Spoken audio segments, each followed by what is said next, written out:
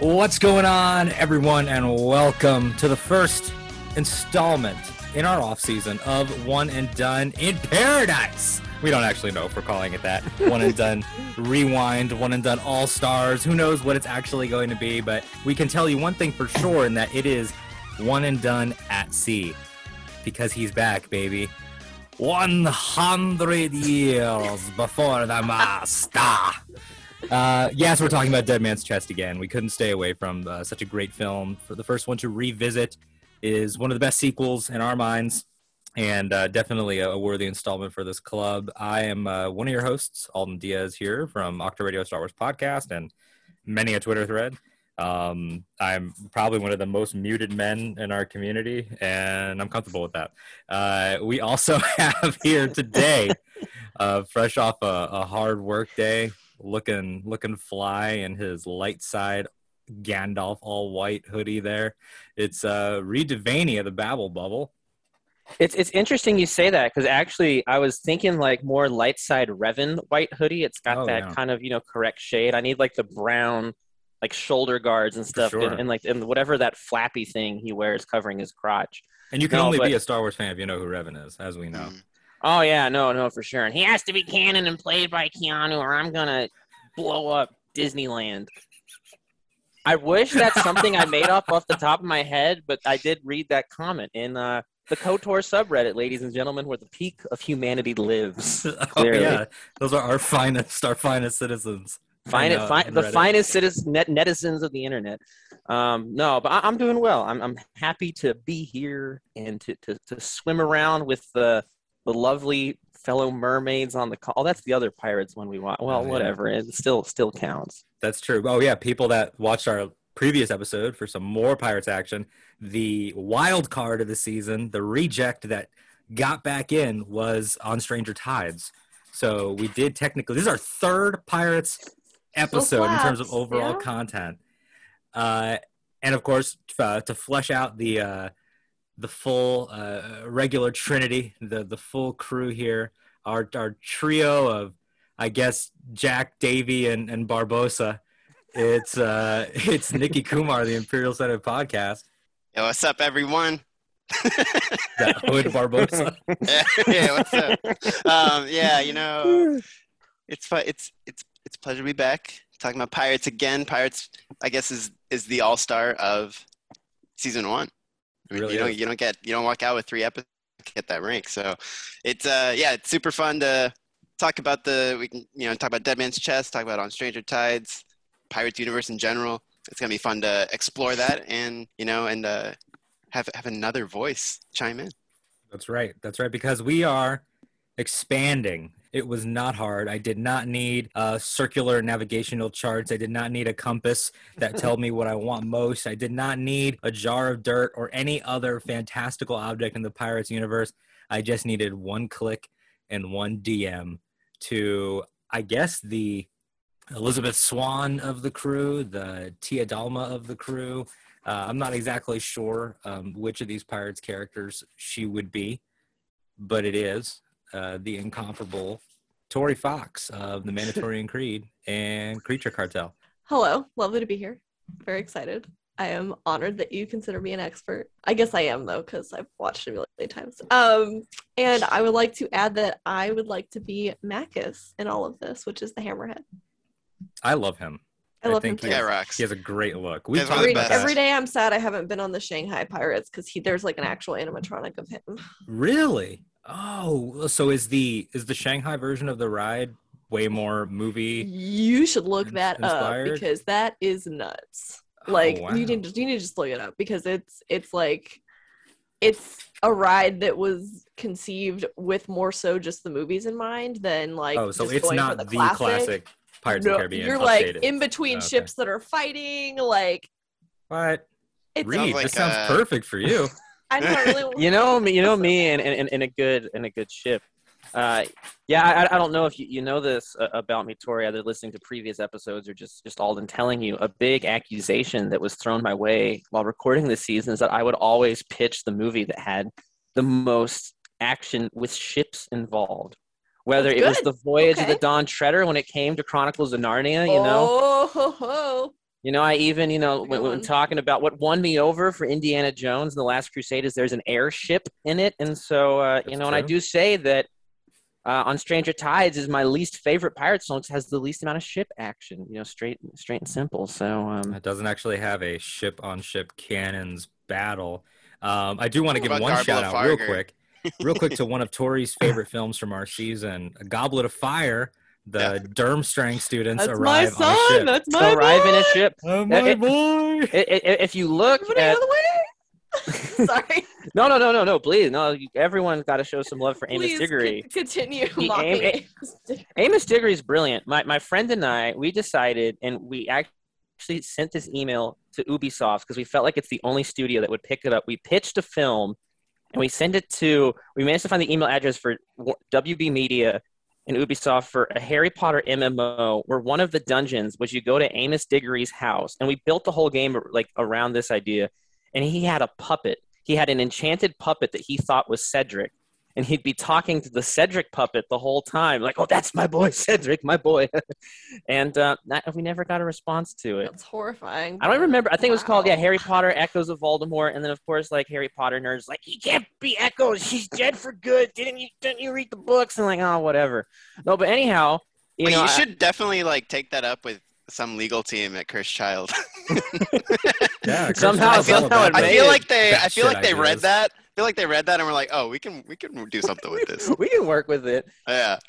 No, but if you look, I'm a big fan of revisiting all the stats from all the movies we watched and so on and so forth. So before this episode, I looked at all the movie posters for all the films we watched, and there are many of them have a ship on the cover because you do get Goblet of Fire, the ship's in the very background there. You get the ship in Voyage of the Dawn Treader, the two Pirates of the Caribbean one we watched. In Yeah. Last Crusade, you do very briefly see the blimp, which does count as an airship, if you do ask me. And depending on how you define things, you could say that, the Iron Man armor is a ship of its own, I mean, Also, in this is expansions of the definition. in John Wick 3, he leaves America and goes overseas, and we don't know how. So we can We don't just know how. We assume can say it was a ship. that Hey, it what was a about ship. Jeta Venuvian?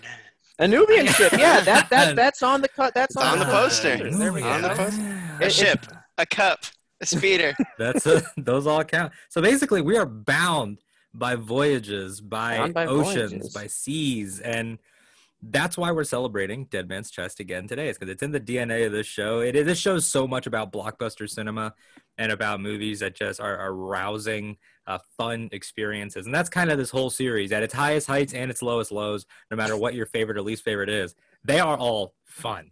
And that's not something that a lot of franchises can say. A lot of franchises do have some installments that are just, they're irredeemably bad, or they're at worst uninteresting or boring. And you can never say that for Pirates. So I was telling you guys a little bit off air. I want to start with a bit of background. And actually, Tori is improving this background information portion because I didn't even think to throw to her rides expertise. So I will couple that in with this question, which was heading into Pirates Dead Man's Chest in 2006. Which of you were already fans of Curse of the Black Pearl, or were alternatively with the ride as well? I know Tori grew up in Disney parks. So Tori, if you want to start that, talk to us about the ride fandom and about Black Pearl and sort of how excited you were for this movie. Yeah, it's both for me, like you said. I distinctly and vividly remember the first time I ever heard about Pirates of the Caribbean. I was at like a summer camp kind of thing. It wasn't really like an away camp. It was kind of like almost like a daycare kind of scenario. But one of the older girls was like recounting, I will never forget, talking about the beginning scenes of Pirates of the Caribbean, and like with the necklace, and like Will's a young kid and Elizabeth is a kid, and like that's how they meet, and then like it's years later and blah blah blah. Like just hooked. I hadn't even seen it. I was hooked. You were like, that sounds hot.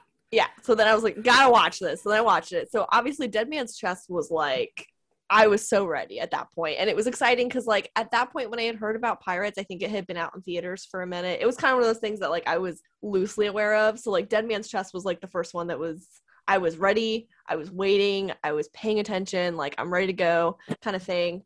And additionally, because I was more in tune with that, it was really cool to see all the different things that they were doing for the movie. I remember my mom had a they have a little kind of like magazine thing that they make almost for cast members. It's called The Eyes and Ears. And there was like a cover, the really cool cover with like, you know, a ship being taken down by the Kraken, and you've got like Will and Elizabeth and Jack's head, and like I made an That's so entire cool. wall in my room. This is a very long spiel, I'm sorry, but No, please. I had an First of all, I entire didn't even wall know in that my there was an room. internal magazine for Disney cast members. Yeah, That's really cool. yeah. And so I had an entire wall in my room that was just full of little posters like that, and I like taped gold doubloons to the wall, like fake gold doubloons.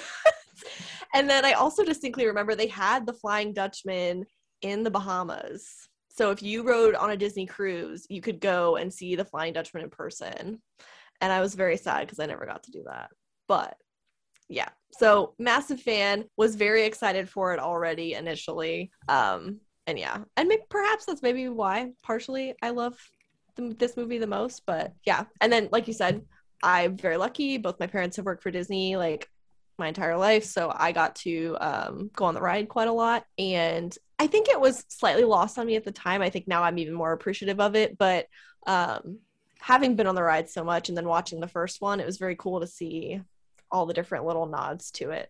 Like in Tortuga and some of those. Yeah, those like guys the being mayor same in and- Tortuga, and yeah, Yeah. again, very very small things. And of course, you know, you get into the other movies, and there's really not a ton of that there, and Yeah. that's fine. And that's when they start retroactively changing the ride, like adding Jack to the ride and putting Davy Jones yeah, in the they ride. added And, Jack. I can't remember what year they added Jack. Actually, that's an interesting thought. I'm gonna look that up. But yeah, they Yeah. added Jack. They I added remember that Davy was a big Jones. thing. I remember kids in school saying like, "Oh, like Jack Sparrow's in the ride now, and Johnny Depp was there one day," and like that's one of those big things. And Davy Jones being there, and yeah, Davy Jones was cool, very exciting. They had mermaids, and they totally just like, yeah. So 2006 was when he was added. So probably for the promotion of this movie then.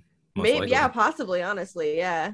So that was Yeah. exciting. And yeah, that was very exciting to see him on the ride. And they did that whole bit where they had Johnny Depp actually on the ride in Disneyland or whatever. Yeah.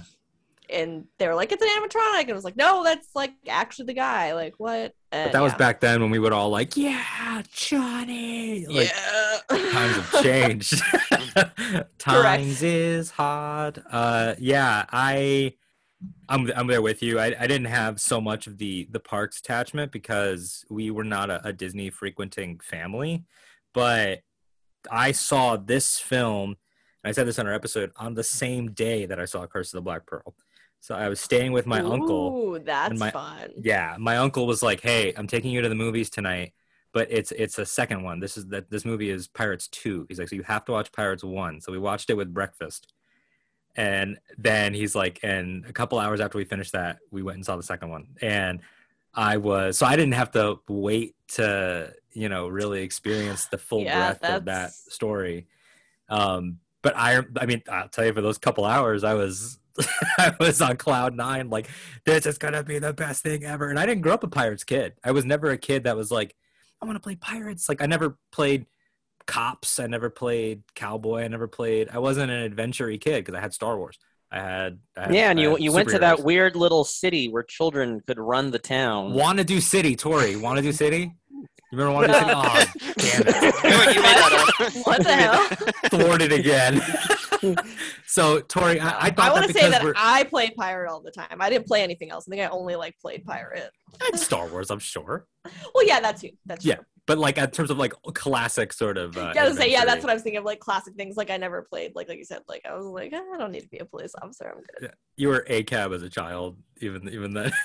Yeah, I real quick, just because they are making fun of me. I thought that you, being a Florida resident like me, would be my only hope, Obi-Wan Kenobi, my Would only go hope to the imaginary place that you just made up. at knowing about Wanna-Do City. I'm gonna send it to you, and you will show some Okay. respect. I went to. Uh, There was a place called. Ooh. No, I don't remember what it was called. I probably went to a place similar. I didn't go to that, but I Yeah. went to. There was a place where it was like they had a fake grocery store and they had like a fake. Yes. They had a fake grocery store. They had a fake like news place. Yeah, all kinds of jobs, and they had Yeah, money. yes, It was a whole thing. yes. I had a savings account there. The currency my was God. called Wonga.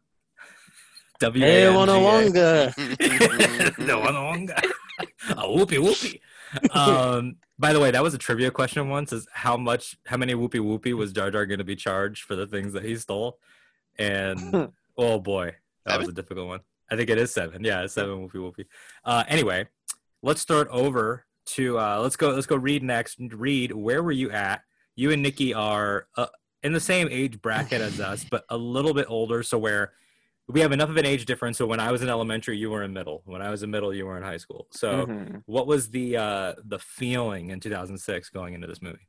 Okay, so this is kind of an interesting place for me in my life story. So I was born in Texas, but then I moved to New Jersey when I was 3, and then I moved back to Texas in 2005. And so I kind of hit, and it was in the summer of 2005, so I didn't really hit the summer blockbuster season because I was still getting like, I think I saw Batman Begins and some other stuff, but just accustomed to stuff. But 2006 was like my first blockbuster season as as like a full feeling like, oh, Austin's my home, home once again.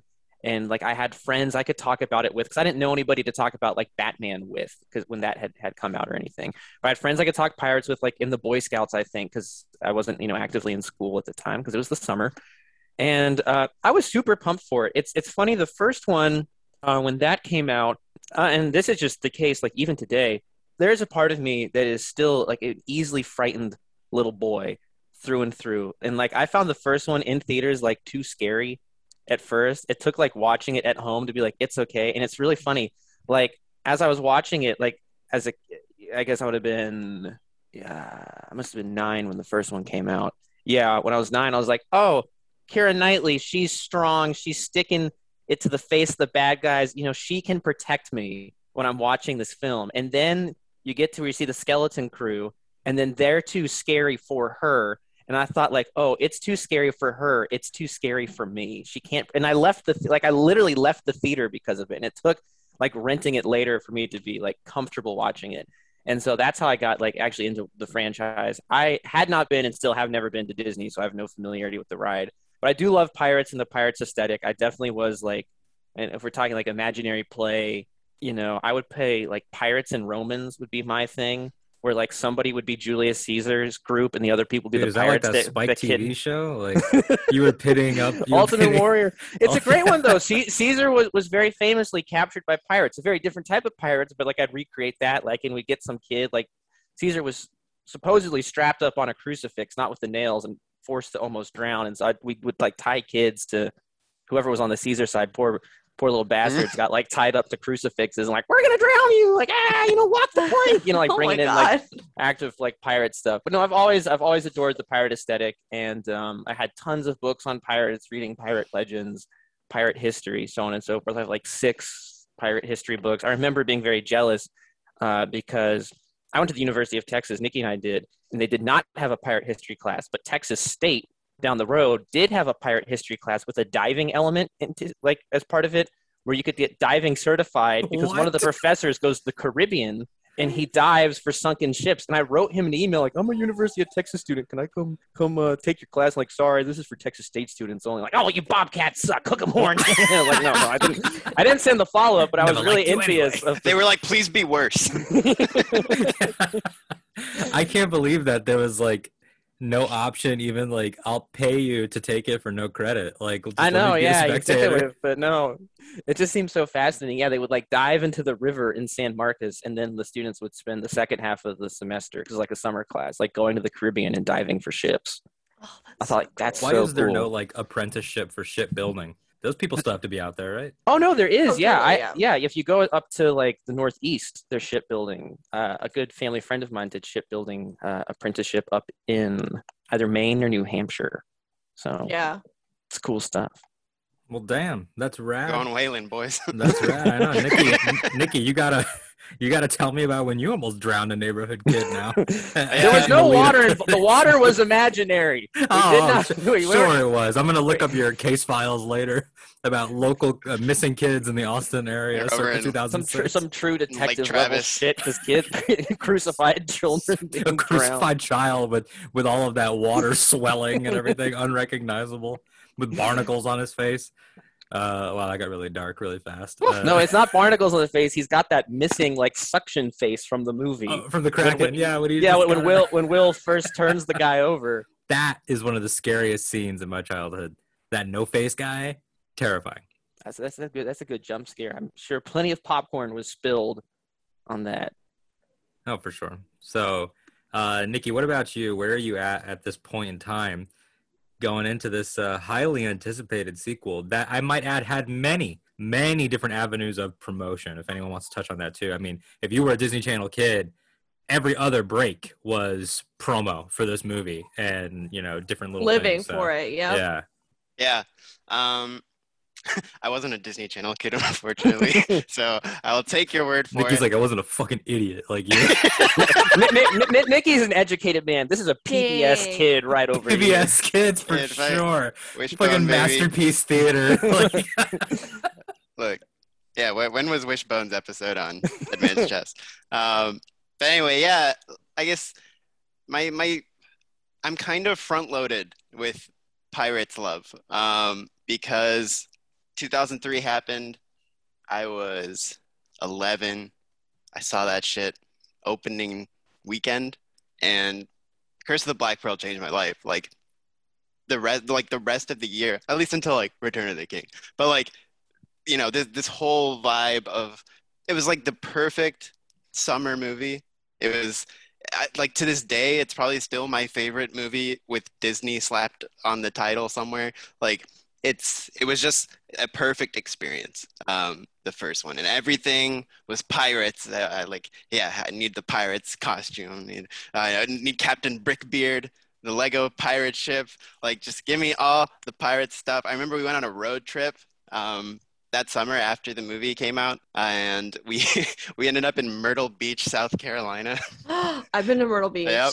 And there was a little, I don't even know what it was. It was like, like a haunted house ride at like a fair. You just sit in the car and go around. It was something like that, but it was called like Pirates of the Carolinas or something. And I was like, have to go on it.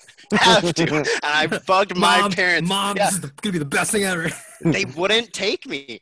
And I bugged them for didn't? 4 days. Oh my gosh. Or 3 days. I bugged them for 3 days. And on the third day, they finally broke. They finally Oh, thank caved. God. I was about to And say, I I was was like, like, you're going to bring this up at the next Shut family him dinner. up. Not Yeah. unlike the Mast of the Pearl, they broke. It happens to the best of Absolutely. us. Yeah, Put up a good fight. it's that one cannon with the chain between it, and it breaks the mast. Yeah, so it finally went on that, and then I remember reading like the junior novelization for the movie, and it was just every single thing was, oh, what are we playing today? Oh, we're playing pirates today. I'm Jack. I'm Jack. You're Will. You're Elizabeth. And it just it's just like, it was like one of the most immersive childhood experiences. And so when 2006 rolled around, and now I was going into high school, when this Dead Man's Chest came, I think I remember being excited, but I think by the time I walked out of Dead Man's Chest, I realized I got everything I needed from Curse of the Black Pearl. Like, emotionally, spiritually, cinematically, like ecumenically, I got it all from Black Pearl, and I guess it was a long 3 years for me. And things changed. I got older, I separated, and I think Started dating, started doing all kinds of cool let's shit. not get too ahead of ourselves here. But yeah, like I've just grown beyond pirates.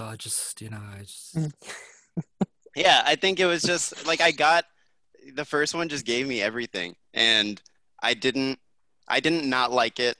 I just wasn't married to them at all, and that has continued. Like, all of them are like that. Right. They all exist on a fun plane, but occupy little headspace. Yeah. For you, it's like the one great one, and then a bunch of them are varying degrees of fun and good or okay. Yeah. And And it's like I don't I don't dislike any of them, really. It's just like they just didn't grab. They weren't what I needed when they came out. I was more into other things, I guess. So Sure. It's always been like an interesting thing to rewatch them, because I know I don't have that same connection that a lot of fans do, but they're still like wildly enjoyable.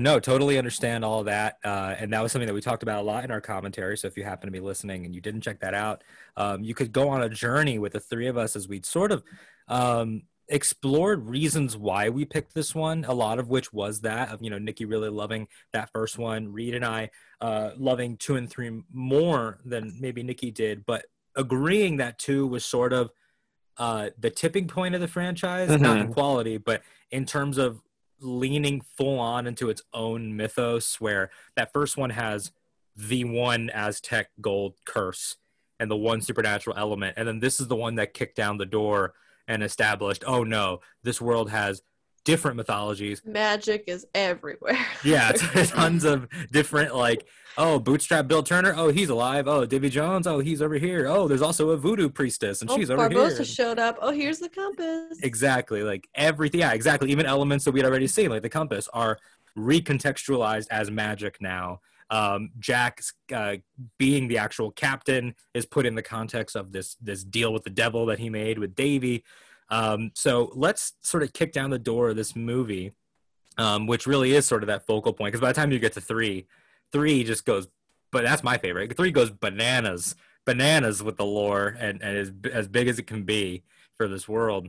But for Dead Man's Chest, Tori, let's start off, again, sort of going at this with no script, no plan. But recently, I found good success. We had a Star Wars conversation recently where I thought it was fun to talk about the moments that stand out for you. The one thing that stands out when you think about Dead Man's Chest. Where does your brain go immediately? And we can see where that conversation takes us as our visiting expert.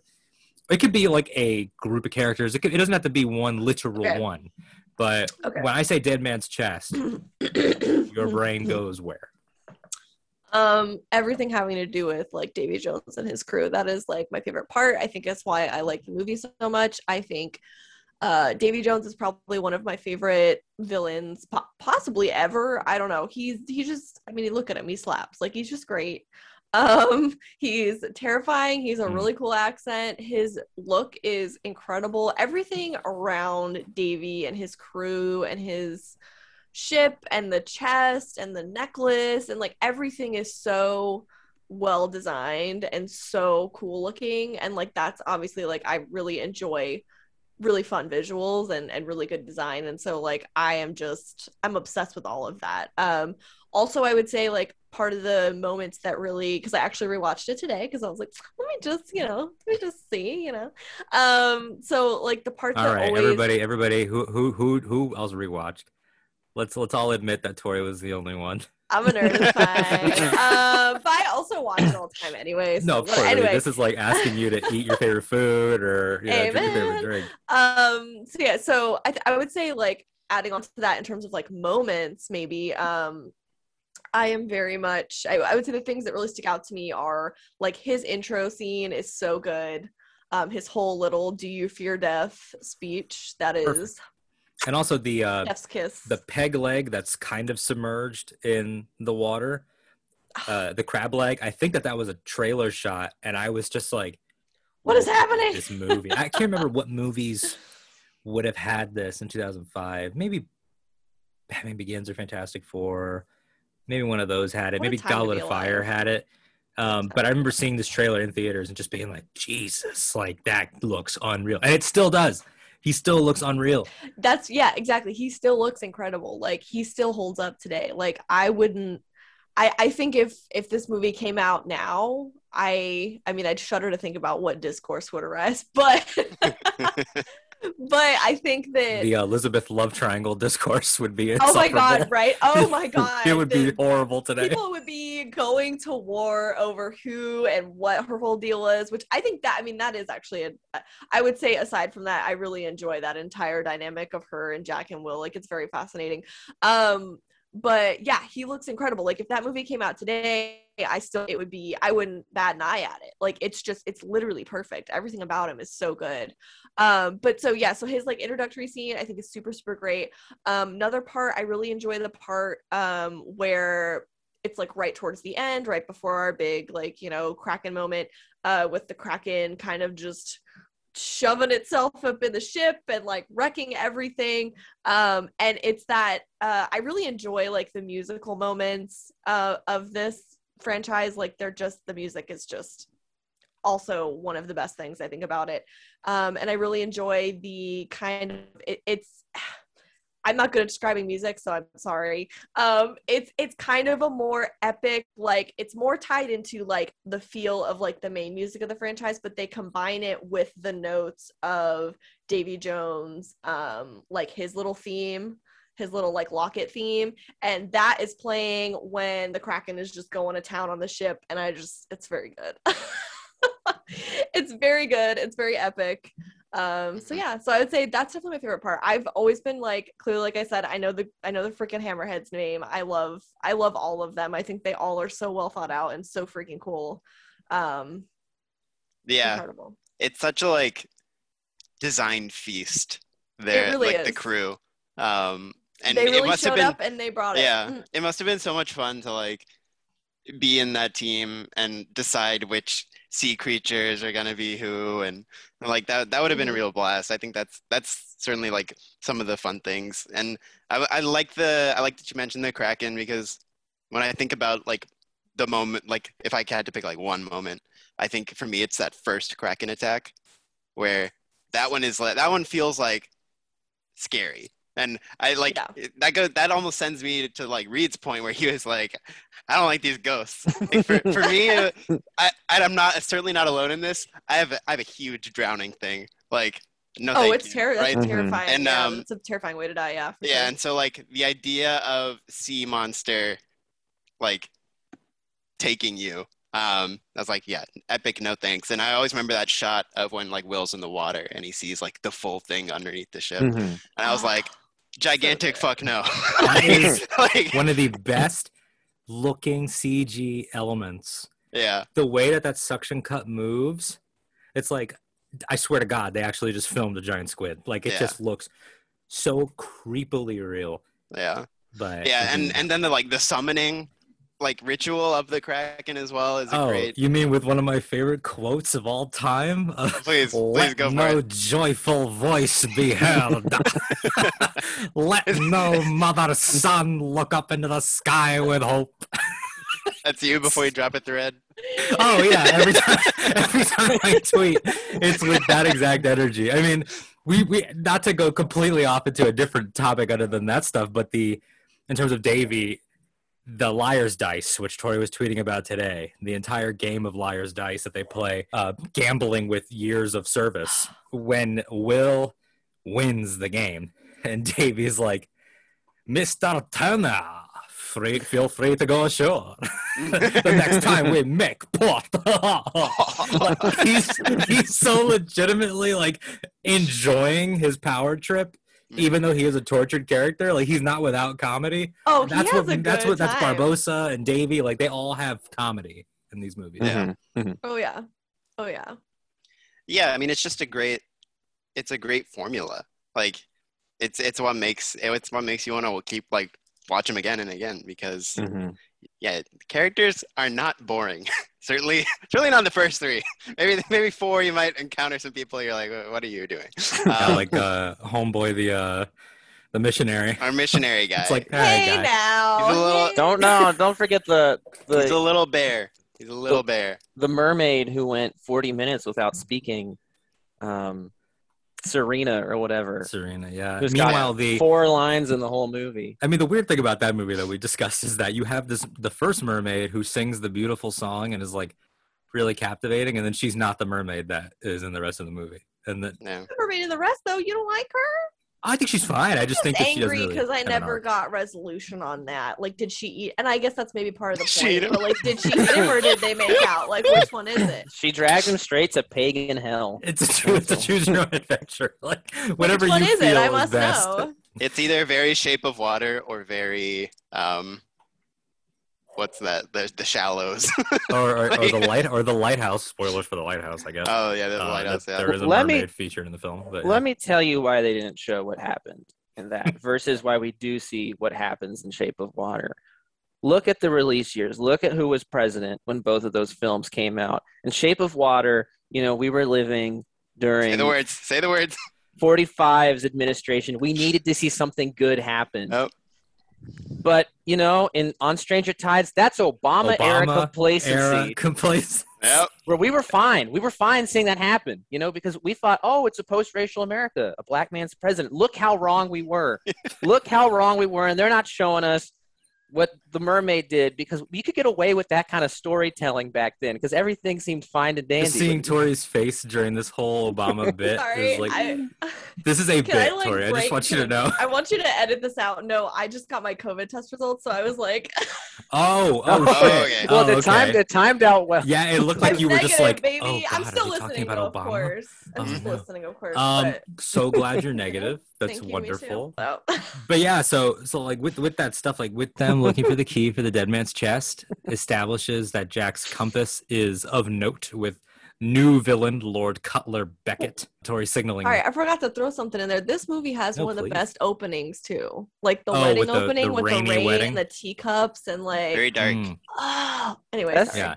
And like the marching through the streets, and now they're arrested. And best Will Turner outfit drama. Too. We never the see fucking a air return. hat that he has. Oh yeah, that's a great outfit. And and Cutler Beckett's introduction is fantastic, giving you the East India Trading Company as this big sort of empire, big corporate villain, but that is also dabbling in, you can tell, in the dark magic of this world. Cutler Beckett obviously knows a lot. Cutler Beckett, we know from other stuff, is the one that branded Jack Pirate, so they go back. And Beckett sort of has that. Is it in this movie where he has? Oh no, it's in the third one. Well, I'll say it anyway. In the third one, he has one of my favorite lines, which is, "The Dutchman will do as its captain commands, and its captain will do as commanded." He is every middle management gone wild. He is His death scene though is like also one of the best scenes ever. Oh, it's so him walking good. down the stairs, being just like blown to pieces. God, it's just I was in a good business. I was in an animation class in high school when that movie came out, and I remember in class watching like the VFX reel for that scene. And like all the other scenes, but I remember that scene particularly, and like what you know how they do it. It's all like sped up and then slowed down, and it's like all the like layers and watching the splinters like blow up on the banisters. Wood and good smoke. But yeah, so we get all those elements. We get Tia Dalma, the Pelagostos with the whole, and this is something that I figured out after the fact that I put together in my brain. I can't believe I never put it together.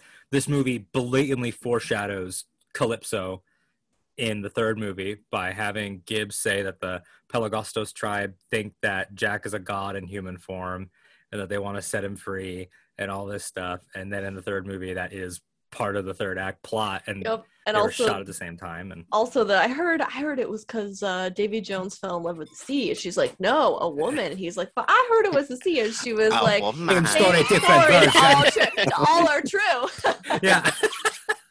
No, it was a woman. I mean, you know me, that's kind of my favorite thing. It's like my jam. It's kind of why like my favorite Star Wars things are like Rogue One and Solo and stuff like that. Like stuff that's really expanding different pieces of the universe. So I think it's incredible. And it probably is why I think, again, like Davy Jones is such a integral part of like my Pirates of the Caribbean experience for so many reasons. But I think that I really enjoyed seeing this expansion, and with that, you know, more of Elizabeth and Will's expansion into this world, right? Like this is kind of like, of course they did some bad stuff, but they were still kind of trying to return back to normal, and this is kind of like that point of no return. Well, guess we're in this kind of like moment for them too, so I think it's cool to see kind of their journey expand as well. Mm-hmm. Yeah, one thing I liked a lot about it, and this is something I've talked about a lot on my own show and on this one as well, is how, you know, we were definitely in this time between 2005 and 2015, where sure you had Star Wars contents in the books and the animated show and everything like that, but there is a Star Wars filled hole in your heart. And Pirates, specifically this film, because it's the very next year after Revenge of the Sith, comes in to be like, oh, you missed having a shit ton of lore thrown into your face? Well, here you go. Here's something brand new you can dive into, because Lord of the Rings, there's no more of those coming out. There's no more Star Wars coming out. And of course, that turned out not to be the case later on. But at the time, it's like you're fishing for something, sticking with the water theme here. You've cast the net. Like, I want to catch something that strikes that same sort of world building chord. And like Pirates of the Caribbean was just there, ready for the taking. I loved having that. So it's like, talk about for the right time, right place. Like I said, I was younger than Nikki at this time. I know he's getting all the ladies in high school, so it just was filling his Star Wars hole there in his heart. But 100%. No, I super agree with that. It's so funny you bring that up because earlier today when I was watching the movie and I was thinking about the time frame, like this was like I was really obsessed with Star Wars growing up, but this was like I think one of my first really big obsessions was Pirates of the Caribbean, and I totally think it was because prequel time happened and I was still kind of young. I was super into that. But then you're right, we had this break of like, well, there's no more Star Wars. Like, what is it? What is the thing that's going to fill this void for me storytelling wise? And this was totally it. Yeah.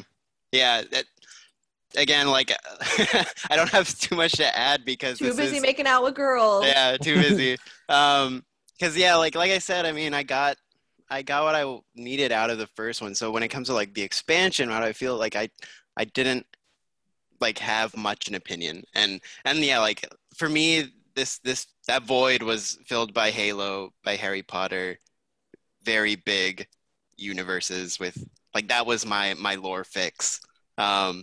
So yeah, it's just like I think like my appreciation for how Pirates expands comes down a lot like visual choices and stuff like that, less so than building out the universe. Just it's a more like material thing for me, because like we mentioned earlier, just the sort of the fun and skill involved in defining the crew with the different creatures and then just like cool locations, like one of my favorite spots in 2 is the whatever I guess it's like a prison that Jack is like at the beginning gets out of. Yeah, that we like never know fully what the heck that was. Just hinted like, the at scariest horror. thing you've ever Yeah, the guy getting his eye picked out, like I my sort of expansion of that extends into the sort of like the more like visual craft of it and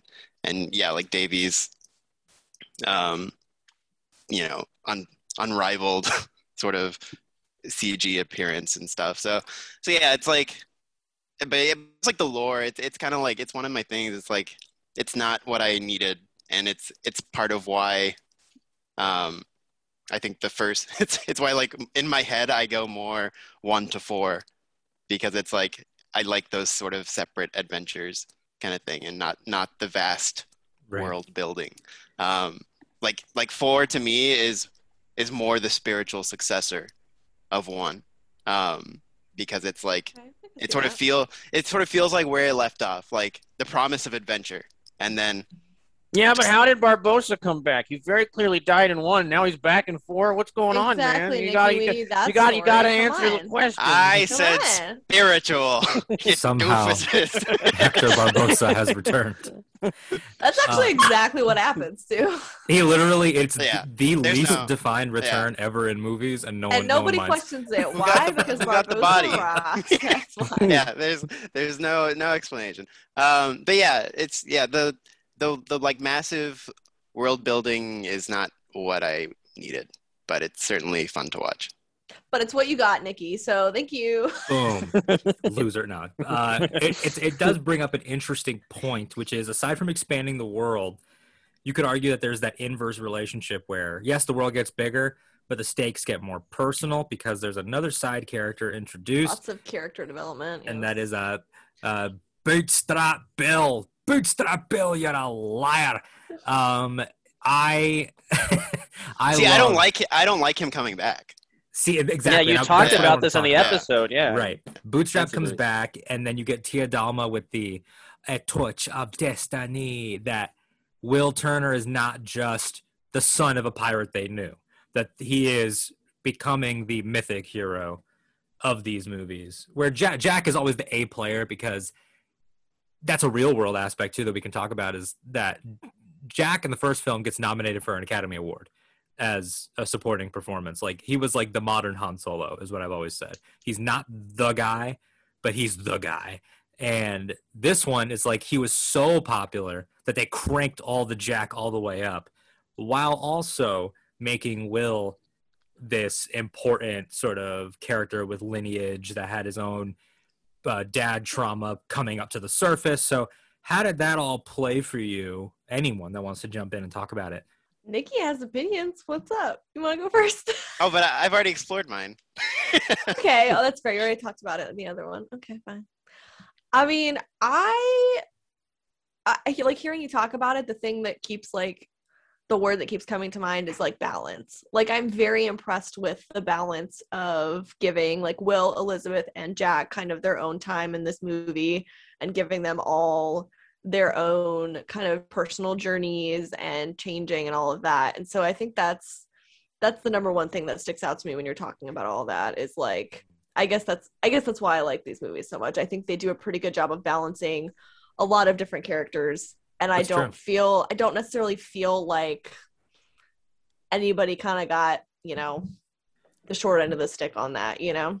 That's a good point, and it's something that a friend of ours and friend of both of our podcasts, Nick Tierce, he's talked about how the writers of these, that guy knows everything. First of all, he's one of the smartest guys. Ted Elliott and Terry Rossio that wrote these movies, they coined this instead of the Campbell structure that Star Wars sort of has of, you know, the hero's journey and all that these are what they call the mosaic structure of all these different things sort of coming together. And without them doing things like Shrek and Pirates and a lot of the movies that they wrote that is about establishing like all these characters at once, like you really don't get to something probably like an MCU pulling off the Avengers in the same way, because Elizabeth is on her own arc in 2 and 3, like Jack and Will are, where he or she strikes out on her own and gets into that side adventure on Tortuga and on that trader's ship where she has to trick them into thinking that it's haunted, and the stuff with Norrington being on his small redemption arc, which leads to his death in 3. We haven't talked about Norrington yet. This is muddy, sexy Norrington. This is drunken Norrington, broken Norrington. I have seen the argument, which I kind of am starting to understand as I get older now, of like a lot of people are like, Norrington, man, like, why did we sleep on Norrington?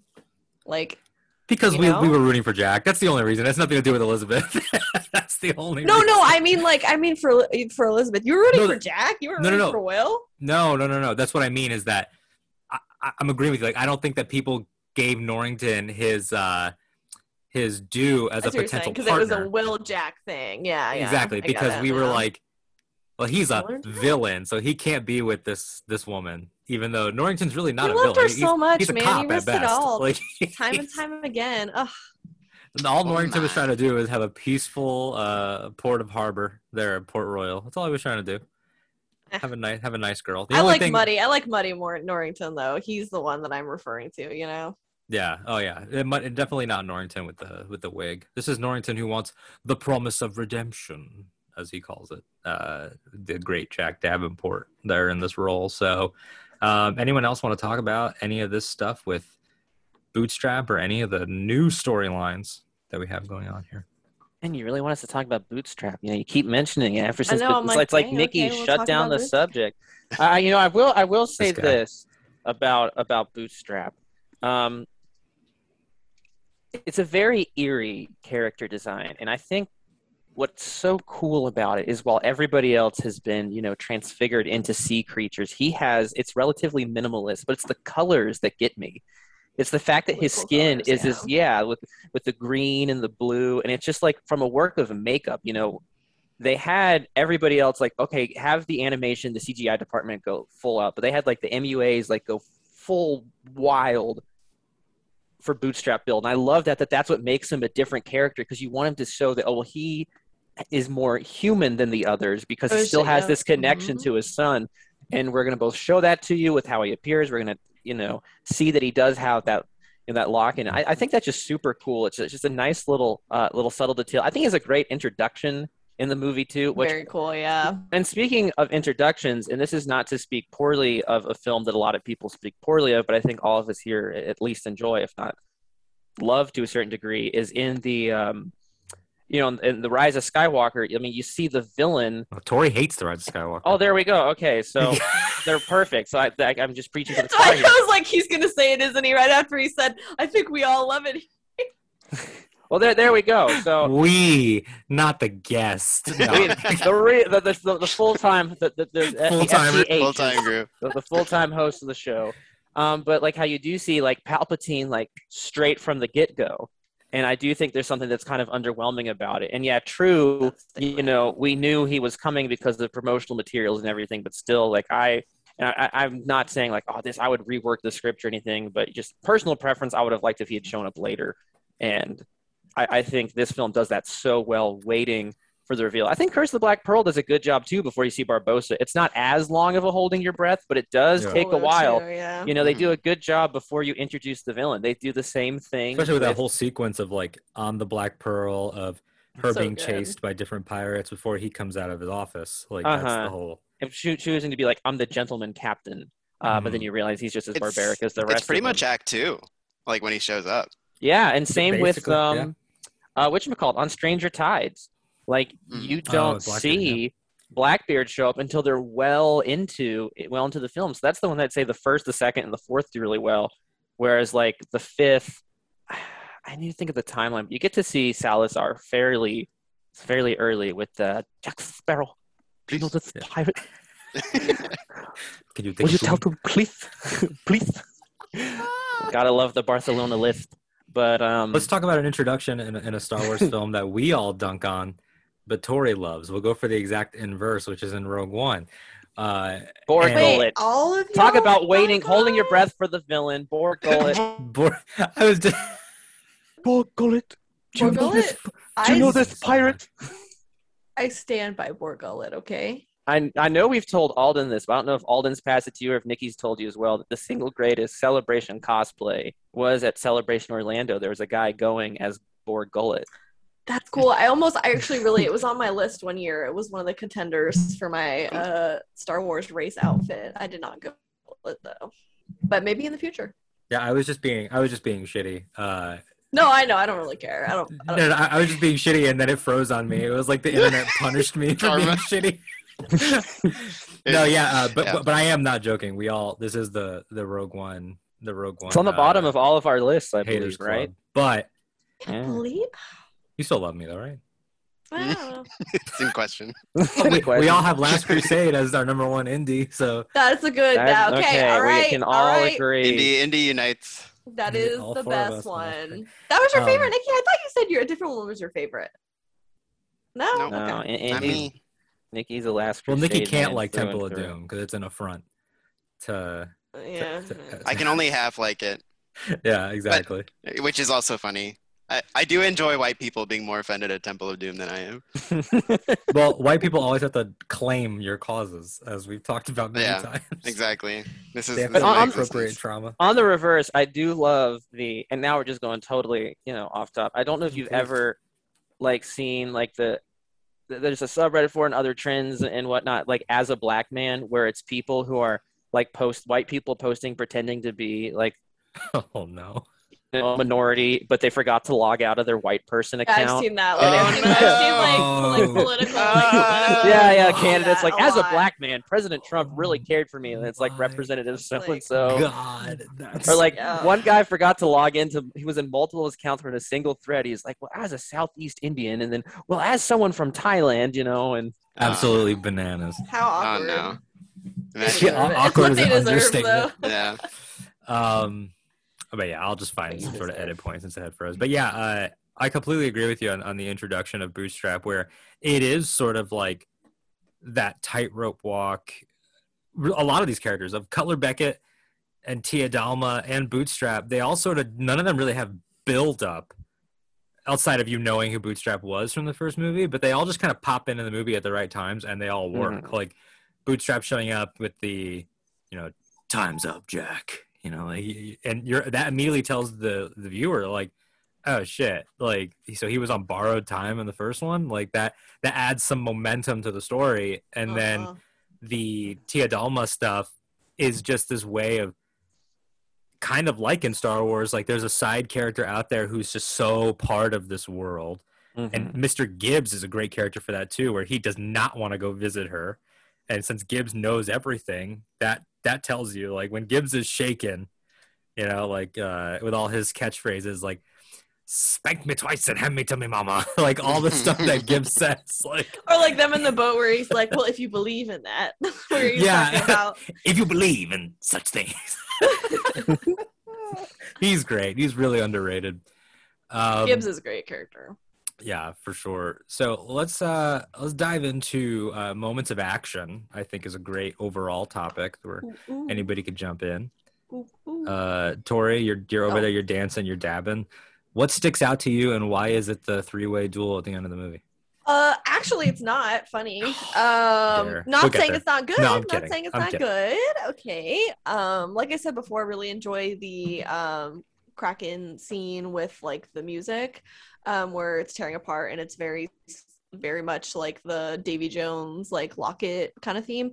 But when you say like action, I think one of the things about this movie as well for me is the ingenuity. Like I think I really enjoy the movies as a whole because there's a lot of really clever like fighting and stuff going on. So I always think of the wheel on the island that they get to, where they're literally just sword fighting as this massive like mill wheel. It's just rolling them around like hamsters. Like I just think that's so clever. And I think when I think of pirates, that's probably one of the more memorable duels for me because it's the weirdest thing ever. Like, who thought of this? But it's genius and it's so fun. Yeah, if I may jump off of that point, the way that the characters interact with the environment around them throughout the whole franchise is super cool. You know, and like how the wheel is like a more like balls to the wall evolution of the mill fight that we first see in the blacks in the forge fight that we see between, you know, Will and Jack.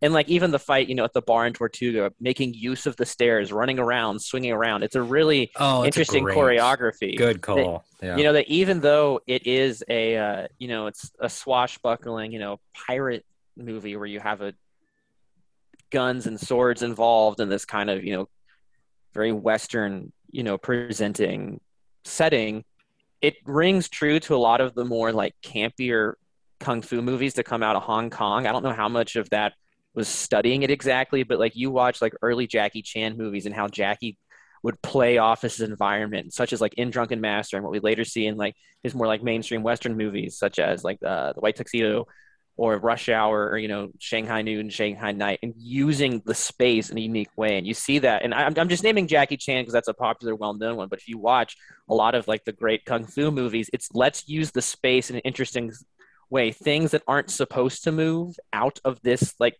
structure are going to move, and we're going to fight in it. I mean, that's just so super true. cool. That is like, oh God, that's such a good point. And I can't believe I've never heard a Pirates review or discussion where someone's talked. Like, I would love to ask Gore Verbinski, like, how much Chinese Hong Kong cinema were you watching? Because that's like Police Story, like the it's incredible how similar. And like likewise, I've never heard anyone make like the connect. I've just like talked about it with friends or people who are more into martial arts movies or whatnot, like seeing the similarities. And I don't know like who the choreographer is or anything. And it's about levels too, right? Like you're saying, like in Tortuga, that stairs, you're following one character who has his own goal, which is Jack trying on new hats throughout the fight. And then everyone else has their own goals, Elizabeth and Norrington, which are back, you know, on the first level. So you're tracking this fight up and down throughout this building, and it throws it all the way back. You know, Hong Kong cinema takes a lot of inspiration from like early slapstick, like Buster Keaton, Charlie Chaplin, like 20s cinema of like American fighting. I mean, we've taken it back now a little bit to that, like with like John Wick, like really like keeping the camera on. But American action movies are normally just shoot 'em ups, whereas this is like every object is in play, every hallway is in play. Like we're sort of getting back to that, and it's a great point that you see even later on. A moment that I love is while it's either right after or while the wheel is spinning on the island, but you have the Elizabeth, Pintel, and Rigetti all fighting Davies Okay. guys, and they're all saying sword, sword, sword, and they're Yeah, throwing it's- each other because they only have two, and they're using the dead man's chest to bash people, and Mhm. it's a The use really of really the chest clever. is really, really cool, yeah. And then I Yeah. always think of Seashell Guy always pops in my head. What's I his hate name? him so much. It He's starts my with, like, a least P- favorite. He starts with, like, a creeps me P. out. He says like it starts with like a P or something, but yeah, they like knock his head off with the chest. And he's like, "Hey, over here, Aido, Aido."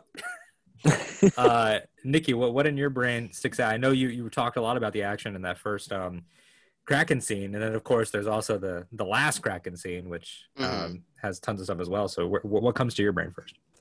Yeah, I think for me it's still definitely just that first Kraken scene. I think just stands out the most to me. I don't particularly like the wind or the mill fight wheel thing. But yeah, I think for me what I like about the Kraken is just it feels like it leans so into like horror. And it's because it's not really like an action sequence. Like it's really like a disaster sequence, you know? Yeah. Like it's I think that dread is what stuck with me. And I think that's why I think of that, because I attach a like really strong emotion to it, and I don't feel as emotionally grounded in the other fights. To me, they just feel spectacle-y, and like that's kind of it. That's fair. Yeah. See So that. like for me, like again, like when I say like the first one gave me everything I needed, like to me those fights are perfect because they like I really felt the stakes in those, and they were so like I didn't think they like sacrificed character for being super flashy, and just the like I love the fighting in the moonlight and like coming in and out of the moonlight and changing ghosts to human So ghosts. good. Like that's so cool to me. So yeah, like it's just kind of like it's sort of like everything with these sequels for me. It's just like it's gonna sound really harsh. I don't mean it to be as harsh as it sounds, but like narratively, they function as fanfic to me. Like I don't think about them on the same level as the first one. This guy. Yeah. So Okay. Take a few writing It's a classes. fascinating take, though. Yeah, Yeah, no, I'm kidding. No, like, it's 100% it's- valid. it's such don't- an unfamiliar one to like me, having grown up, you know, with people talking. I remember the first time you were telling me this years ago, and I was like, what the hell is this guy babbling on about? But no, it's true though, because it's always interesting when you run into someone who's got a vastly different take than the one that you've heard echoed around you, and it's really. I wouldn't say like talking with Nikki over the years has made me like dislike the movies more, but I've definitely seen it more critically in terms of like seeing like, oh yeah, they're unnecessary. I still love them to all hell, but they're certainly, you know. Yeah, I wouldn't because- even say unnecessary, because it's like necessary is a moving target, right? Like if totally. if it hit you, then it was necessary, right? Like, and I think that's like it. That's just for me. Like I did not emotionally need them, so like Yeah. it's harder for me to I completely. grab and connect. I mean, it's so but- easy for the four of us to go to Star Wars because that's how we all know each other, is primarily because of Star Wars. Mhm. But what you are saying is what people have said about Solo. And I think that Solo is probably the ultimate example of like, we didn't need that. And then I'm over here like, I mean, you're right, but I loved it. So it's sort Yeah. of like has that. Because we don't need anything, honestly. This We is didn't need true. anything. You don't need any of Like- We it. don't need yeah. anything, Yeah, like, especially what- nothing past the first movie. Yeah, like Yeah. when people are like sitting here, again with Star Wars, like, do we need this? It's like that's irrelevant. That's an irrelevant topic. Well, question I of don't need. know. I think there's a certain show Disney Plus needs to get $1 billion $1 over the billion. next $1 year. billion space dollars. Yeah. How could you ever say that Star Killer wouldn't get 200 million new subscribers? Yeah. And like, yeah, and like, as, you know, just as a fan, like I don't like really, I don't like being in a position of talking about things that don't stick with me.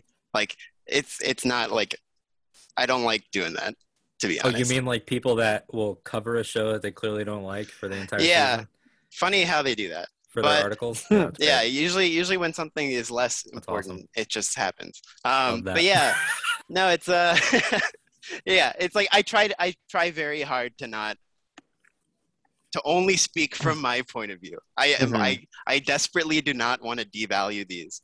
No, for sure. For anyone. So and like, again, that's like, I mean, we all love Pirates, we love Star Wars, we love Marvel. Like these are things that are so big that it's, especially as every time you add an installment, the odds of you liking all of them go down. You know, we talked about Rise earlier. Like Tori, you've said it very eloquently. Like you don't like that movie, but you also have the perspective of like it was only a matter of time until something didn't land. I've never not liked anything else, so so it's like, and it'll happen someday. Yeah. It hasn't happened for me in it's Star gonna Wars happen. yet. Yeah, it's gonna happen. And I mean, and that's the impressiveness of the MCU is that it's Yeah. on such a long streak of that not happening for me. I know a lot of people do have MCU movies they don't like, and that's totally valid. But it is, it's interesting to analyze as a franchise because And this just- also is like a. Oh, go ahead. Oh yeah, I just want to say like the sort of last thing that I think encompasses this again for me is just to throw it to Bootstrap again really quickly. Like the conversation He's so important. So between- you're just like just ripping on Bootstrap. No, more. this That's is where the saying- whole movie falls apart. He lost his son. He's The- part of a ship. Is he not suffered enough? Part of the ship, part of the crew. I mean, it's so much. Look, He- Let me just talk about this fanfic character. I know. Okay, so Hey, okay, listen. Fanfic is good though. that's fine There's too. a lot of good Yeah, fanfic out there, absolutely, absolutely. But Use fanfic as a should it be negative put on a term. screen? I don't know. Anyway, Depends Maybe on who's- sometimes. Who's What? banging who? I would say some of these movies are very successful. yeah. Okay, so just again, I feel like Bootstrap so well encompasses my whole feeling because it's like that scene where Pintel and Rigetti are explaining Bootstrap and his like moral stand to Will in the first one. Like that to me was so powerful and was just like that's it. Like you don't need anything else. Yeah. Like you just don't. It's like, sort of like, again, it's so hard to not put everything in these fucking Star Wars terms, but it's talking about Jabba versus inserting his scene into New Hope. mhm. You know, like hearing like you owe Jabba money has enough of that gangster storytelling quality where you're like, oh shit, like what is this? And so you hear in Bootstrap, that first one. I mean, again, I like that he's in 2 and 3, but there is something to that first one before So you he know plays who a he pretty is. key part in 3 though. So Yeah. 3 where he's more Like- already brainwashed and he's just sort of losing him, but and you get the great comedy bit of bootstraps. Remember how we talk a lot about like specific line deliveries? Like Yeah. that's one that will never leave. bootstraps. That's Yeah. That's the now go. Like Yeah. it's the it's the bootstraps. It's that like muttered under the breath. It's Like he's so pleased with himself Yeah. while he's saying Mhm. it. so again, it's just like you told me everything I needed to know about Bootstrap Bill in that Yeah. scene. And it's just like like that expansion. It's just like I just didn't need it. So I think like part of it is also that yeah. again, Tori, you brought up a great point of like if this came out now, what would be talked about, what would be argued about. I think that these movies would, not that they are on the same like level of scrutiny of Marvel and Star Wars, but these movies in particular, the 3, would be lambasted, I think, for not being a cohesive trilogy, because it almost feels like they made one and then they made Oh, a yeah. duology.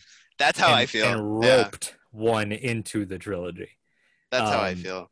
Because, you know, Davy's not, there's no Davy lore or anything in that first one. The only thing that carries over is Barbossa for 2 seconds and Bootstrap Bill Turner and sort of the stuff that happens there. So it sort of retroactively makes the first one part of this trilogy. But even then, this one has lines of like, you know, Elizabeth telling Cutler Beckett, like, he'll never get the Aztec gold. And he's like, oh, you think I'm looking for the Isla de Muerta? No, I have no interest in cursed gold. Like, it kind of immediately is like, yeah, that first one was kid shit. Welcome to the real magic. Like, it sort of levels it up in that way. But I could see why people would say, like, it's a It's the very lopsided Infinity trilogy. Stone paperweights, you know? That was the Yeah, perhaps, honestly, yeah. perhaps Leader Snoke should commission a clone army. Yeah. Yeah, like, or whatever the exact phrase is. It's like, yeah, we're gonna reference it, but we ain't playing that game. Yeah. Yeah, so I think it is a lopsided. This movie makes it a lopsided trilogy by being so closely tied with 2, and then when you get to 4, you're like, oh, I guess we're in the post trilogy movies now. But really, it feels like a return to form. But then 5 is like, wait, they didn't like 4, so let's put Davy Jones in at the end. So it ends up being like, and we're back to the trilogy. I don't think I actually liked 5 like a ton. Like I didn't hate it, but yeah, it was all worth it for that ending. So I loved 5, man. The ending is great. I think Ending it just hit me at definitely the right time in life. Yeah. No. The let ending me of just 5 say is the very, ending of 2 though with Barbosa. That is kind of a Marvel moment before Marvel moments, you know? Like that is Kind a, of, yeah, actually, a yeah. crowd Right. pleasing. It's the first time I can remember. That's not true, because Revenge of the Sith was the year before. I had heard people audibly gasp and react to things in Revenge of the Sith. Probably the first time where I heard people like kind of disturbed by what they were seeing, like, oh God, like, but you know, because as Anakin burned, I was sitting there like, wow, and like I heard some kids like actively not happy about it. But the Barbosa time was the first one that I heard adults like be really surprised. Like my uncle took me, and it was a couple of my uncle's friends, and they were like, oh shit, like how cool it was to suddenly have that setup before, you know, we had Nick Fury, before the audiences were trained to always expect there to be something. Where is the lead in for the next thing? Like, where is it? Yeah. Yeah. Were there like, post-credit scenes? There is. I can't one remember. There were, yeah. Pirates were the first to introduce the Pirates post-credit 2 has the scenes, post-credit and scene of the dog with the keys is with the. That's That's right. right. That's right. just Okay. Pelagostos running tribe. from them. He's like their new god. I believe The Ringer wrote an in-depth article, of course, about how Pirates post-credit scenes walk so Marvel post-credit scenes could run. Because that's The Ringer for you. They can write about whatever the hell they want. Didn't Chamber of Secrets have a? Was that a post-credit scene or was that like a DVD extra? Oh, I feel like that was. I don't know. what was it? Is it It was the Gilderoy it's Gilderoy Lockhart. Lockhart. Yeah, on the where book. it's the book cover where it says "Who am I?" and he's Yeah. in the straitjacket. And I it's think can't that remember was if in that the was DVD. Yeah, because I think can't recall a that's- theater I moment of think that. it's post credits, but it could be because of ABC Family, because ABC Family plays extended Harry Potter cuts. No Yeah. one talks about that when they ever do Harry Potter weekend, probably because it's not really in vogue to be talking about Harry Potter anymore. But for good reason. But there are times where I've seen those on TV, and there are shots where I'm like, I've never seen that before, and Mhm. and it turns out they place extended editions. Hmm.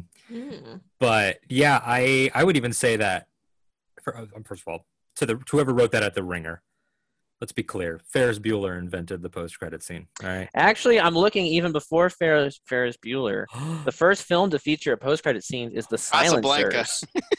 Casablanca 2 was set up but never paid off. The Silencer, you said it's called? The Silencers, yes. And then the Muppet movie had a post-credit scene as well in Wow. 1979, where the Muppets were Oh, watching fuck yeah. themselves the whole time. The history of the stinger. Dude, I love the Muppets, man. The Muppets are. There needs to be a Muppets Oh, and Pirates then of the Caribbean crossover. I forgot Airplane had a really good one too. They followed the the guy who was still in the taxi when the cab Oh, shit. at the end of everything. That's But there great. is Muppet Treasure Island. We can watch Alden. Muppet Treasure Island. That's Muppet right. We My should do personal Muppets on favorite one and Muppet movie. done Oh, because that's, there's yeah. way more than 3. Oh yeah, oh yeah, we need that qualifies. Treasure Island's my shit. personal favorite of the Muppets. Muppets. I mean, if you, I mean, it's hard to top. I think we would just all jump to that. I don't even know which one I would remotely try to gaunt. Maybe. The arguments can be made, I think, for Take Manhattan and the Jason Segel one, the modern one. I thought the Christmas Carol's pretty popular. Oh yeah. Oh, yeah, that was true. Tori, do you have any popular. Muppets takes while we're on this Not tangent? really. I don't mean to break anyone's heart here, but I am not a Muppets person. That's okay. That's That's okay. fine. Yeah, I don't. I think I've only seen like 2 of. the I don't know who movies. hurt I you, haven't but that's seen okay. all. Sorry. Let me I tell you, was too busy obsessing over pirates and Star Wars, Van and Helsing. Lord of the Rings, and Van Helsing. There you go. So that filled my Pure days. metal. Pure metal. She was a Thank you. metal kid, man. Thank you. Young I was a I little Tori. remember bit. Van Helsing. Van Helsing and Data is a fucking ride. Dude, that movie. Tori, my goal is If you to ever want me get to Van come on and Helsing talk on the about show. Van Helsing, yeah, But the let problem me is that it's know. not in a franchise, so I'm just gonna. There's literally. I'm just gonna count it as a universal. I thought we agreed. Yeah, that if we were to Universal do something Monsters. not I was I was universal, gonna say you could do like the modern or ones, just do Dracula. Yeah, Yeah, you could yeah. even do. You could Van even do like Helsing, more modern. Dracula more modern. Untold, and Yeah. Tom Cruise Mummy. Dracula Untold. Okay, 2 of those movies are great. Is Dracula Untold good? I never watched it. I loved it. Yeah, Dracula I actually went in Untold expecting it to be absolute crap, and it was great. It was is very good. a beautiful movie. Really Dracula Untold is one of those movies that if you were at the certain state of mind when you saw it, and you were watching it with other strangers who were very vocal about what was going on. Oh That yeah, was you have this whole story about this Such movie. a don't good you? one. That's such a What? good Yeah. one. I feel like I think we were sitting next to some very very like vocal people in the theater as Were well. you in Texas when you saw I know, this? actually, I was in Florida, but Wow, if I only. you know what? Now that You could have been say watching yeah, it with. my Dracula Untold experience was very good because there were people that were doing funny commentary. It may be like It no takes joke. a certain type of person to go, I think. Yeah, it- Like only awesome people went to go see it. because it was not a full theater at all. I mean no kidding. Dracula Untold like top 10, maybe top 5 movie theater experience for me. Wow. Really? Wow. Okay. I needed it. I really Needed it. needed it with what was going on in life. I won't spill that all here on the show where we're talking You about never know. Pirates of the It might get in, Caribbean. it might be on the show. You don't want to give away that content. I'm gonna give away the content. Who knows? We'll save it.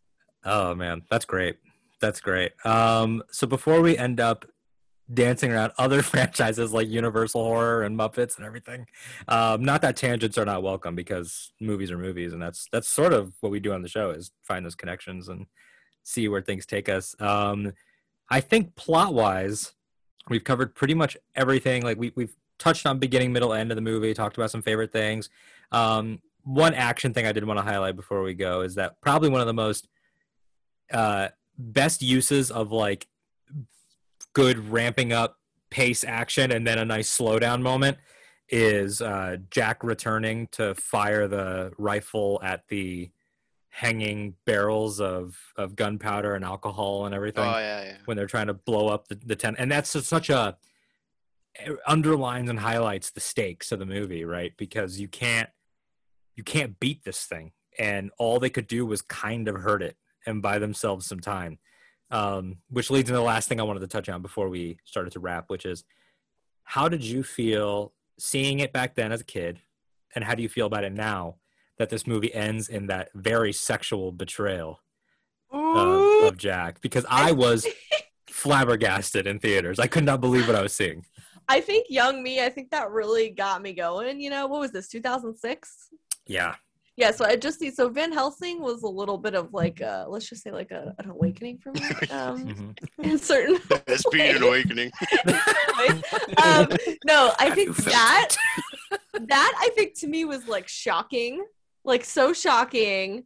And I think also like really, and this time as I'm watching it, very like.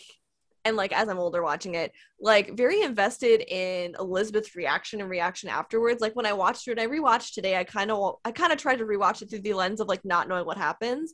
And it's very, very like, I just remember being so consumed with like, does she actually love Jack? Like what's going on here? Like it was such an interesting dynamic that they set up and was so cleverly done at the end that you still kind of didn't have an answer here.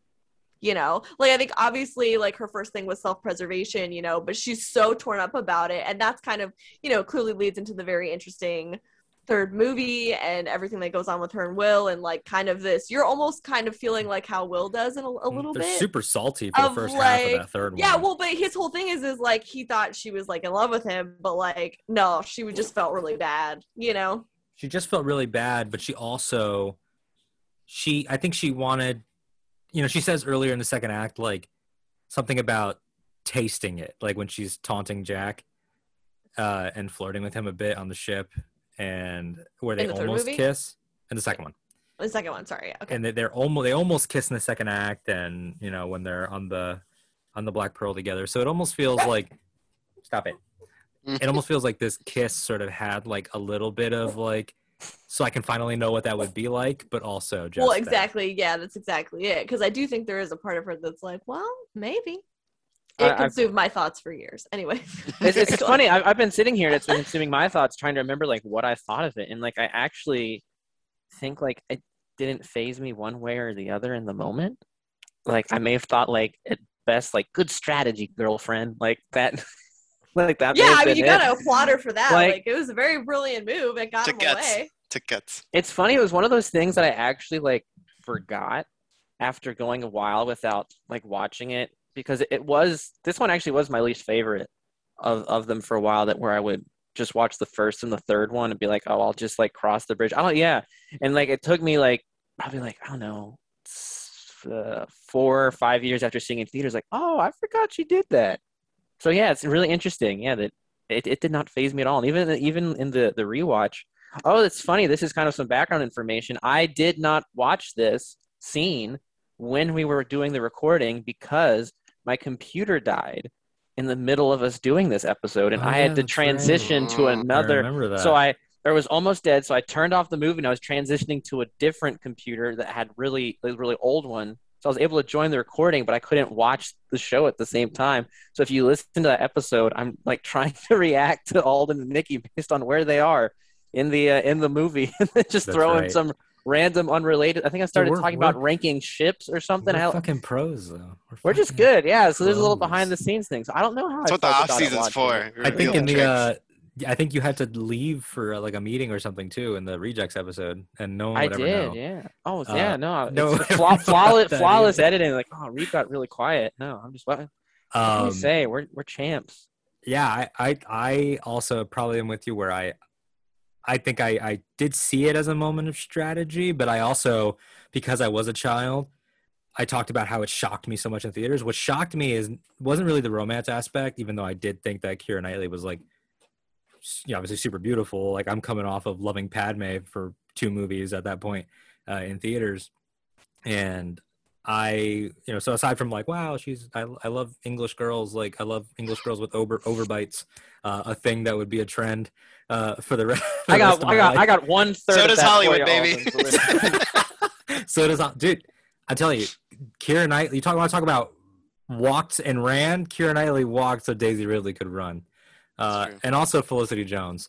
Like Disney and their British women with overbites, they are all about it. But yeah, what shocked me is that I thought this was a villain turn as a kid. As a child, I had never seen a good guy betray a good guy that way. Maybe Lando, but I grew up knowing that they saved Han and Lando helped. But seeing this and the movie goes out on that note when they're all with Tia Dalma at the end, and it's like, would you go to the ends of the earth to save your precious Jack? And they're all like, like Captain Jack, he was a man of virtue, he was. And then she's like, he was a good man. I was like, you shut up. Like I remember as a kid being like, you shut up. You sold him You don't out. get to say that. You're a villain. You don't get to come on the voyage to the end of the earth. Like I was How so dare you stand where you Bad. stand? Look, she made a calculated decision. I respect the And- game now. Yeah, Respect yeah, the game. Yeah. Now, I remember being really upset though about Jack. Like I was like, oh dang, like hope he's Yeah. okay. I was legitimately very, very, very bummed out about that entire thing. That also with the kind of the knowledge that there would be like more because I mean, clearly they were setting it up. Yeah. yeah with Barbosa, but yeah, I was so angry because like this is young Alden that like watched wrestling and still thought the storylines were real at back in 2006 because I'm like 9 or 10 and I was like, I cannot believe that she just went evil like this. She's a villain now. I can't be trusted. But yeah. I'm just picturing the wrestling comparison. I would love the idea if characters could jump franchises like wrestlers can jump like promotions. Yeah. Like it's all of a sudden like Elizabeth Swan's like bounces from contract negotiations with Pirates of the Caribbean, and all of a sudden like she's just picked up and now in Star Wars, but in character. Oh yeah, she would be Elizabeth Swann and Kira would run Crimson Dawn together, I think. And Elizabeth Swann like as Pirate King in the 3rd movie, ascending the ranks and everything. Elizabeth would like manage the Crimson Fleet Oh shit. with ships. She'd be Commodore Swan. Commodore Swan. And she would have a like similar to a Darksaber, but more like a what do you say? Do you say cutlass? Cutlass? Cutlass. A cutlass? Cutlass? A cutlass. Yeah. There That's hasn't been a kinda like- cutlass saber. Well, Has not there? a saber. I would say like Ezra Bridgers kind of has almost like the guard or whatever. true. Kind of So like a does cutlass, and I Skier. do like Oh that. yeah, you could see But- that. yeah, that's the... Kira's like vibroblade things in the comic that just Oh yeah. that's Yeah, very they have cutlass those- like. Those like Mhm. rapier handles. She even kills Dryden with a sword. That's true. of sorts. Yeah. What a woman. Her new weapons are so cool. Like they're They're kind of very like a cool. scrim of sticks mixed with swords, mixed with vibro. Like it's so rad. So Nikki, if you want to begin the wrap up thoughts, if you have anything else that sticks out to you about the movie, it's been a fun exploration. Yeah, and it was a fun explanation to watch it again because yeah, like they're not ones I've revisited as much. So it was of course great to watch them. It was great to. I of course did pick on Stranger Tides for the reject, so I'm not without some love for what is after the Black Pearl. So yeah, no, it's always great to talk about them again. Like for whatever I don't connect to, I still find them super enjoyable. It's always good. I'm maybe foolishly excited for what is like in the future of Pirates. Like we only know some names attached to the things, but like I'll still be there. I'll be there to watch them.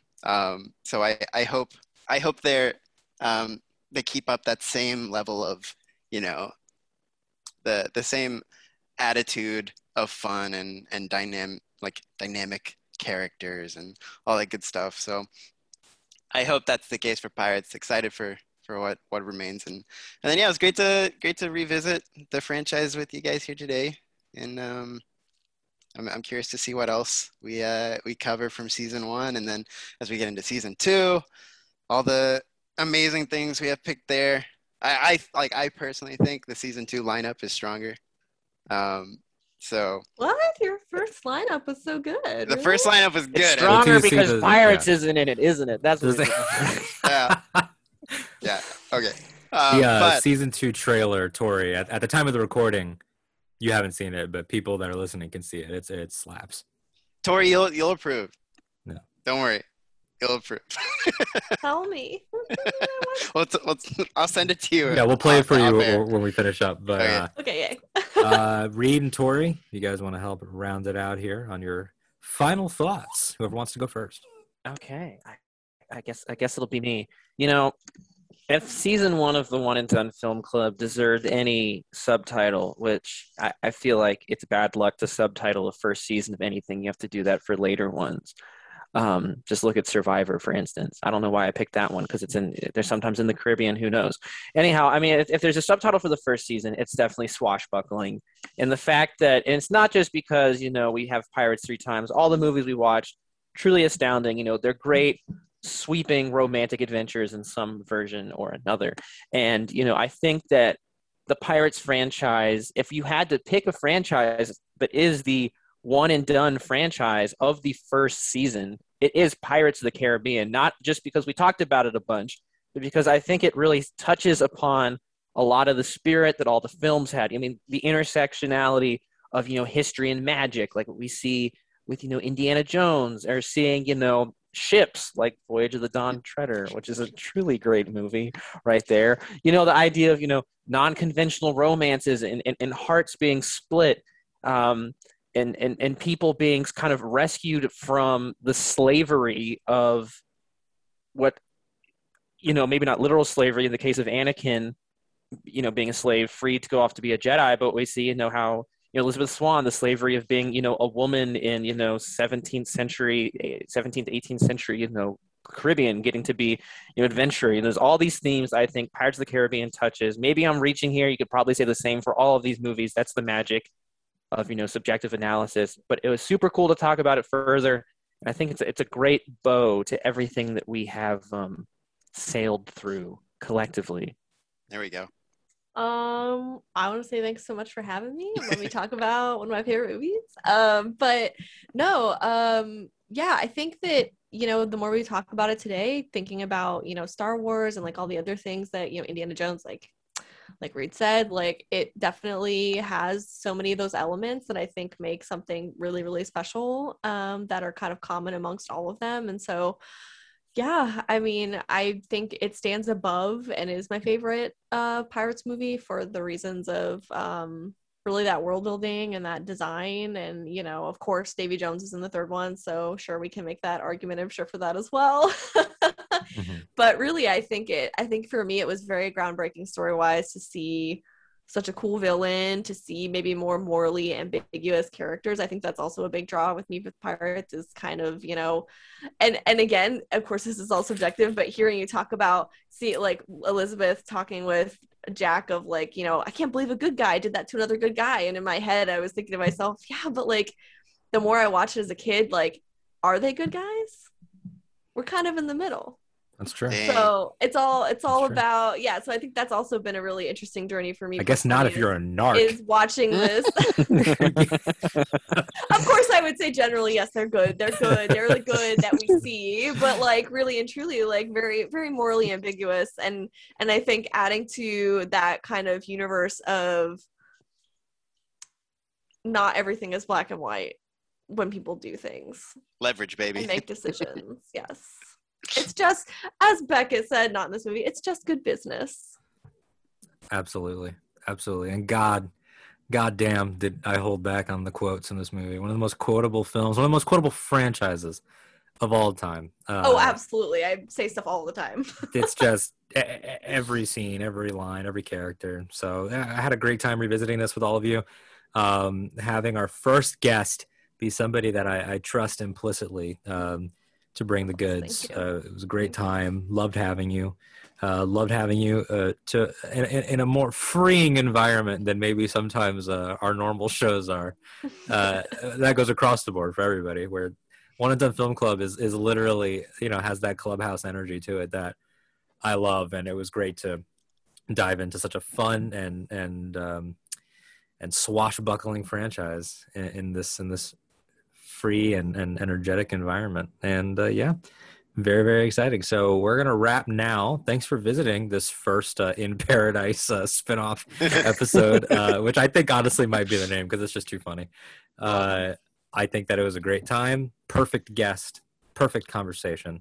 And let's start plugging away. We will start with Nikki on this one. If you want to let everybody know where they can find you, and then we'll round robin it. Yeah, you can just follow me on Twitter at Niquicious, Naquicious. Then you can also hear me on the Imperial Senate podcast on Twitter. That is at ImpSenatePod. You can find that in Apple Podcasts and YouTube if you're feeling some Bad Batch retrospective. But we'll actually eventually have both the audio on the podcast feed for those Bad Batch episodes as well. And then you can listen to some more projects I do through the Imperial Senate podcast Patreon, one of which is with Reed here, known as the Sacred Jedi Bricks, where it's very much like One and Done. We watch some Star Wars and talk about it at the same time. The only difference is that we are watching these for the first time in most cases. So that's fun. We cover all the Lego stuff. I got the Yub Nub Club, a new show. First guest was man present here, Alden Diaz. You might know him. And that was a damn good episode too. That was a good time. Yub Nub Club is very no rules. Then fun. Then I got a Imperial Senate Fantasy Premier League show for anyone who is a Imperial Senate fan and a Premier League fan. And then also going to be throwing some animation love on the Patreon as well with a show covering every animated show. So that'll more details for that will emerge. But yeah, that's where you can find me now. And then Reed, where can people find you over in your neck of the woods? In my neck of the woods, at least at the time of the recording, my personals are still largely down, but you can follow my show account, the Babble Bubble, at Y2K Babble on Twitter, or you can do on Instagram, the Babble Bubble. I'm currently working on some interesting collaborations with the guys from It's True, All of It, a Star Wars podcast, cool Australian Star Wars fans, which we've talked a lot about how Australia makes the best Star Wars fans, as we all know and love. And my phone number, if you want to text me, is 512-916-5834. So just hit your boy up. Actually, no, that's the office. That's the office of Ted Cruz. Please call his office and say whatever nasty things to him he rightfully deserves. Again, that's 512-916-5834. Please contact your representatives and tell them that you like Dead Man's Chest. Please tell please. No, We but need I to really do contact your representatives. I think that's a great thing to say at the end of these episodes. Like, please definitely be proactive. I'm surprised. Speaking of, putting yourself out there and Dead Man's Chest, I'm so shocked that we didn't talk about Dead Man's Chest girl this entire episode. That viral video. Oh, the girl that I was like, I would be this girl's best friend. Yeah, the girl that her whole like party weekend was. Have you ever watched Pirates of the Caribbean Dead Man's Chest? Because it's a just standalone clips film. of her, it's just clips of her talking about how great the CGI is and Yeah. Do you like CGI?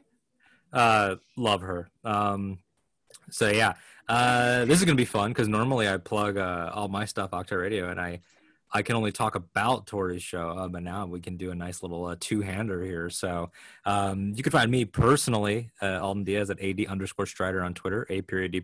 on Instagram. On Octa Radio proper, the one-on-one interview show, the original show, which is me, and that's talking about everyone's Star Wars origin stories, backgrounds, different perspectives. And recently we had Chris Ryans from Baraxian was on the show. Daniel Jose Older of Lucasfilm The High Republic was on the show.